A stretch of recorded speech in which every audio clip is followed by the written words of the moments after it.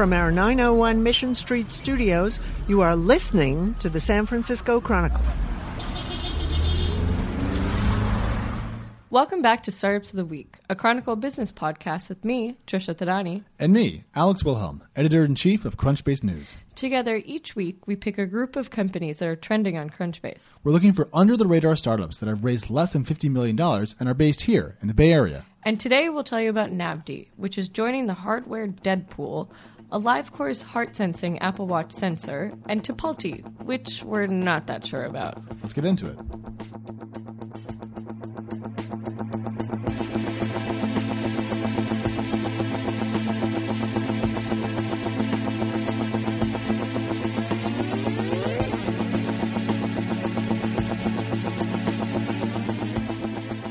Hello, and welcome to our Startup of the Week series. I'm Trisha Thadani, a general assignment business reporter here at The Chronicle, joined here by Alex Wilhelm, Editor-in-Chief of Crunchbase News. Hello.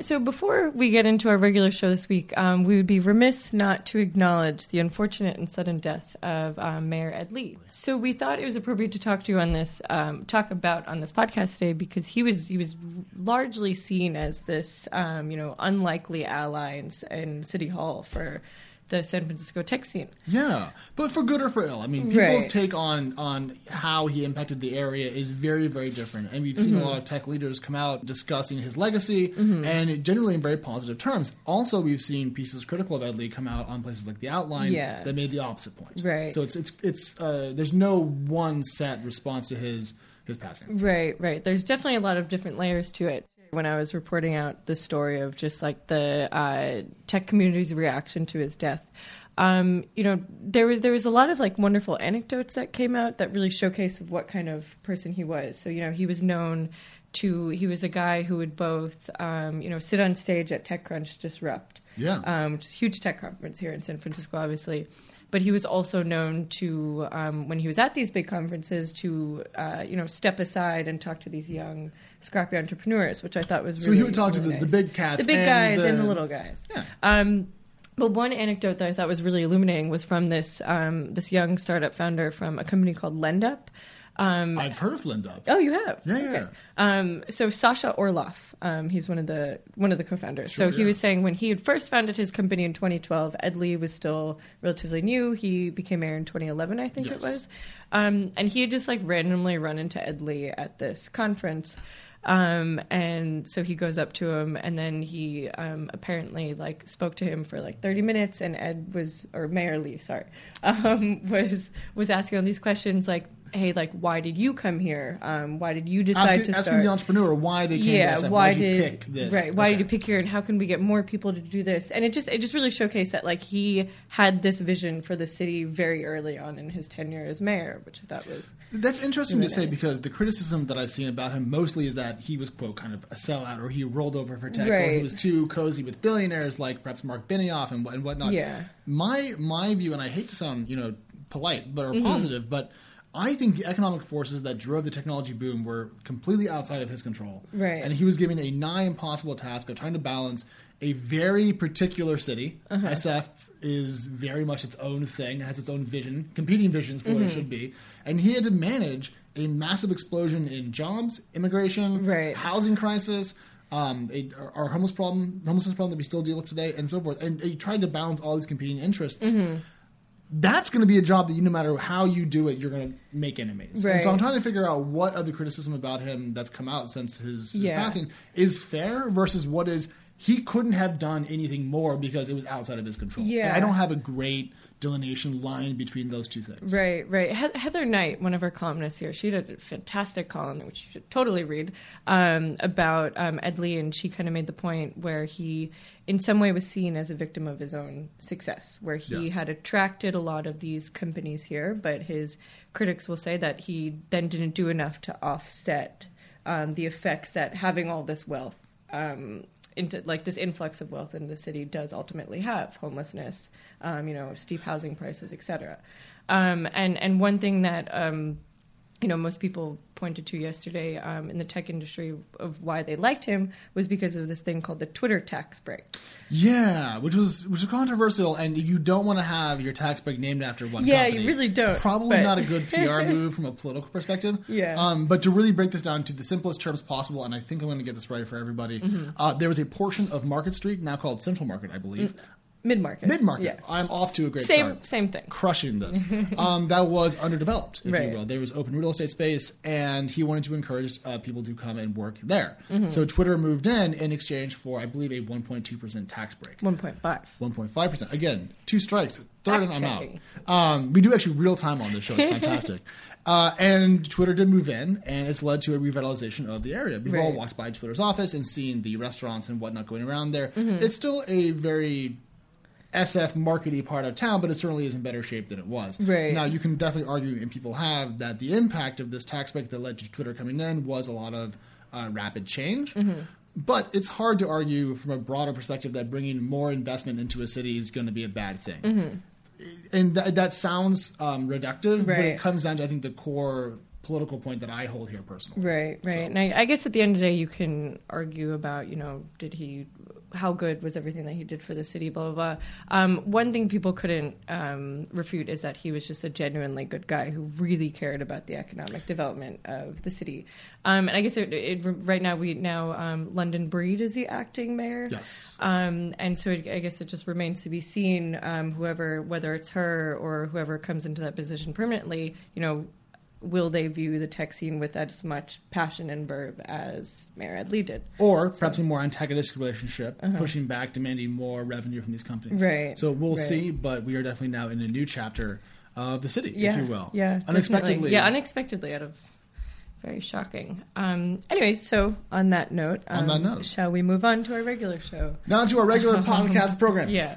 So just to give everyone an overview of what we do, so we choose 3 startups every single week that are quote-unquote trending on Crunchbase. Yes. And then we tell you a little bit about them and why they matter in the grand scheme of things. But there's an algorithm we use. Do you want to tell us about Algorithm is, I think, a bit of an overstatement. It sounds fancy. It's not quite as fancy as that. We run a search on Crunchbase that does a couple of things. One, we look for companies that are based here in the Bay Area that have raised less than $50 million, that have not raised money inside the last month, that have not been acquired, that have not gone public, and then we sort them by trend score, which lets us see who is the most popular among them on the platform. So what this does is cut our list of companies down to just smaller companies that are actively seeing interest, and that lets us kind of see who may be, if you will, next. Yes. Or perhaps kaput. And that leads into our first company, which is a sad story, if you will. Yeah. But not the first one we've told and not the last. So take it away. So it is a company called NavD. So they created this heads-up display that you could put up for when you're driving. You can put it on your dashboard. And it projected the map onto your windscreen. So I would kind of see the map as I drove along without looking at my phone. Right. I like that. Yeah. So did the press. I mean, and so did investors. It was revered in the press. I'm not sure if it was TechCrunch or another tech publication that said NavD is going to change the way that we drive. And how much fun it had, 30 million. I think $41 million, Yeah, which is a lot. several dozen $1 million. Right. It's quite a bit of money. But so it goes. The story of Silicon Valley sometimes is now TechCrunch reported that it's planning to liquidate. Yes. And so what we've talked about on this on the show a lot is kind of this idea that hardware is hard. Yes. And I would just love to get a little bit more into that idea. What does that actually mean? Why do we keep seeing the companies that we talk about in the show are often ones that are hardware companies? Yes. So what is behind that trend? Why does that happen? So hardware is hard, I think, for kind of one core reason, which is you're doing 2 things at once. If you're a software company, you can build software and essentially never deal with building hardware. But if you make hardware, you're probably always dealing with software.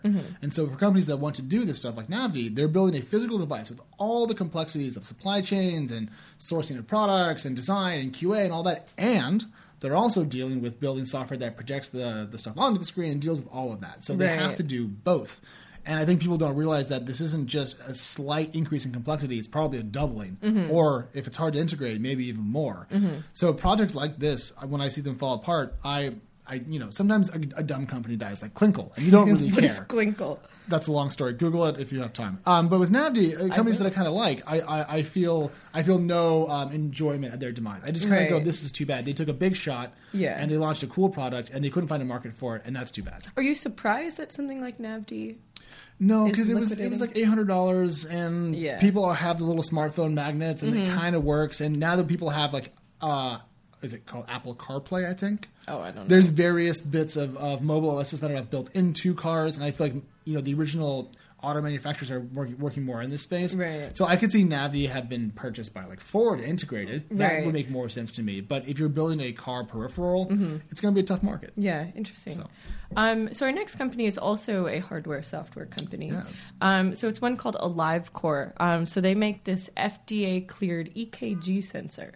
EKG means heart, right? Yes, so it's like often you have to go to the hospital to get an EKG. It's like a heart scan. Is that when they put the little diodes on you? I think so. I had that once. Yeah. Really? It was weird. Well, yeah, I was unhealthy for a bit. Oh. It was weird. I didn't really like it. Interesting. Anyways. Well, so now AliveCore created a way that they have a tiny little sensor that you can embed into your Apple Watch band, and then it'll basically read your heart rate. It'll let you know if anything's irregular, and it's FDA cleared. So we know it has some scientific backing behind it. Right. So when something is FDA cleared, the FDA is basically saying like, hey, this app and this piece of and the sensor is as good as going to the hospital and getting a scan. So it's commensurate in accuracy, right? And that sort of thing. Which saying it's FDA cleared, that's great PR for a company. But but my question is like, how can you convince a user? And typically, I would think that their users, if they are monitoring their heart rates, would be older.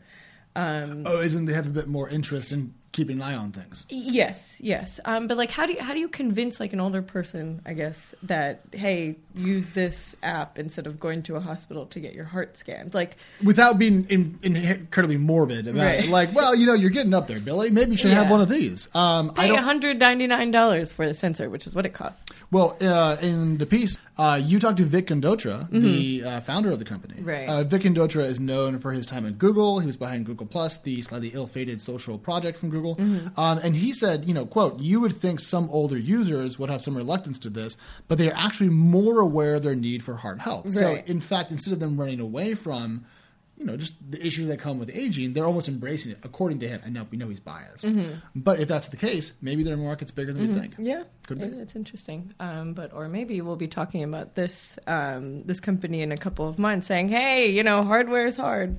And that, my friends, is why Trisha is the #1 dinner invite across all of San Francisco. Her positivity is just unparalleled. Anyways, and our last company is one called Tipalti. Do you think I'm pronouncing that right? I think so. It's not Tipalti, so I would go with Tipalti. Tipalti. Yeah. I couldn't reach them for comment, so I couldn't ask them how do you other questions that I wanted to ask and how to actually pronounce their name. Yeah. But. So at the highest level, right? What does Tipalti do? So I'm going to read this verbatim. Okay. So it's a global online payment software that helps big companies like Amazon, Twitter, and GoPro manage their cross-border payments. What does that mean? Well, it turns out moving money between banking systems is hard. And if you're a company that does a lot of transfers, you probably want to have some system in place to help you do it. That's my only comprehension of this product. It's cool. It exists. Here's the thing, though. We don't know why this one was trending. And usually we have a pretty good idea. Press coverage, product launches. There's usually kind of one or two things you can identify as like, oh, that probably drove people to search for it on Craigslist. Yeah. We have no idea on this one. Yeah, and so we're telling you because we want you to kind of see how we do this. And we don't have much here. So it sounds like a cool company. It's a big need, probably a lot of revenue. Could be profitable. Who knows? They raised $30 million. They're based in San Mateo. And that's all. So Tipalti, if you're watching that, call me back. Actually, we're kind of late for that now. Please don't. Yeah. Well, yeah. Anyways, so that's all we have for this week. Thank you so much for tuning in. Okay. Bye.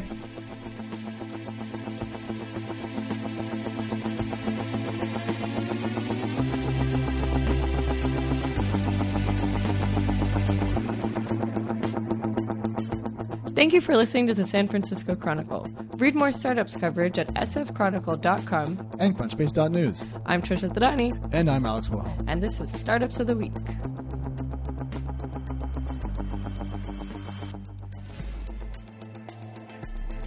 You've been listening to the San Francisco Chronicle. Our executive producer is Fernando Diaz, our editor-in-chief is Audrey Cooper, and our producers are Peter Hartlaub, Brittany Schell, and Claire Varelos. The music you just heard is Botfest by Alex Vaughn. If you like what you heard, good news, there's more! Listen to Chronicle podcasts and get bonus content at sfchronicle.com/podcast or subscribe to iTunes, Stitcher, or other streaming services.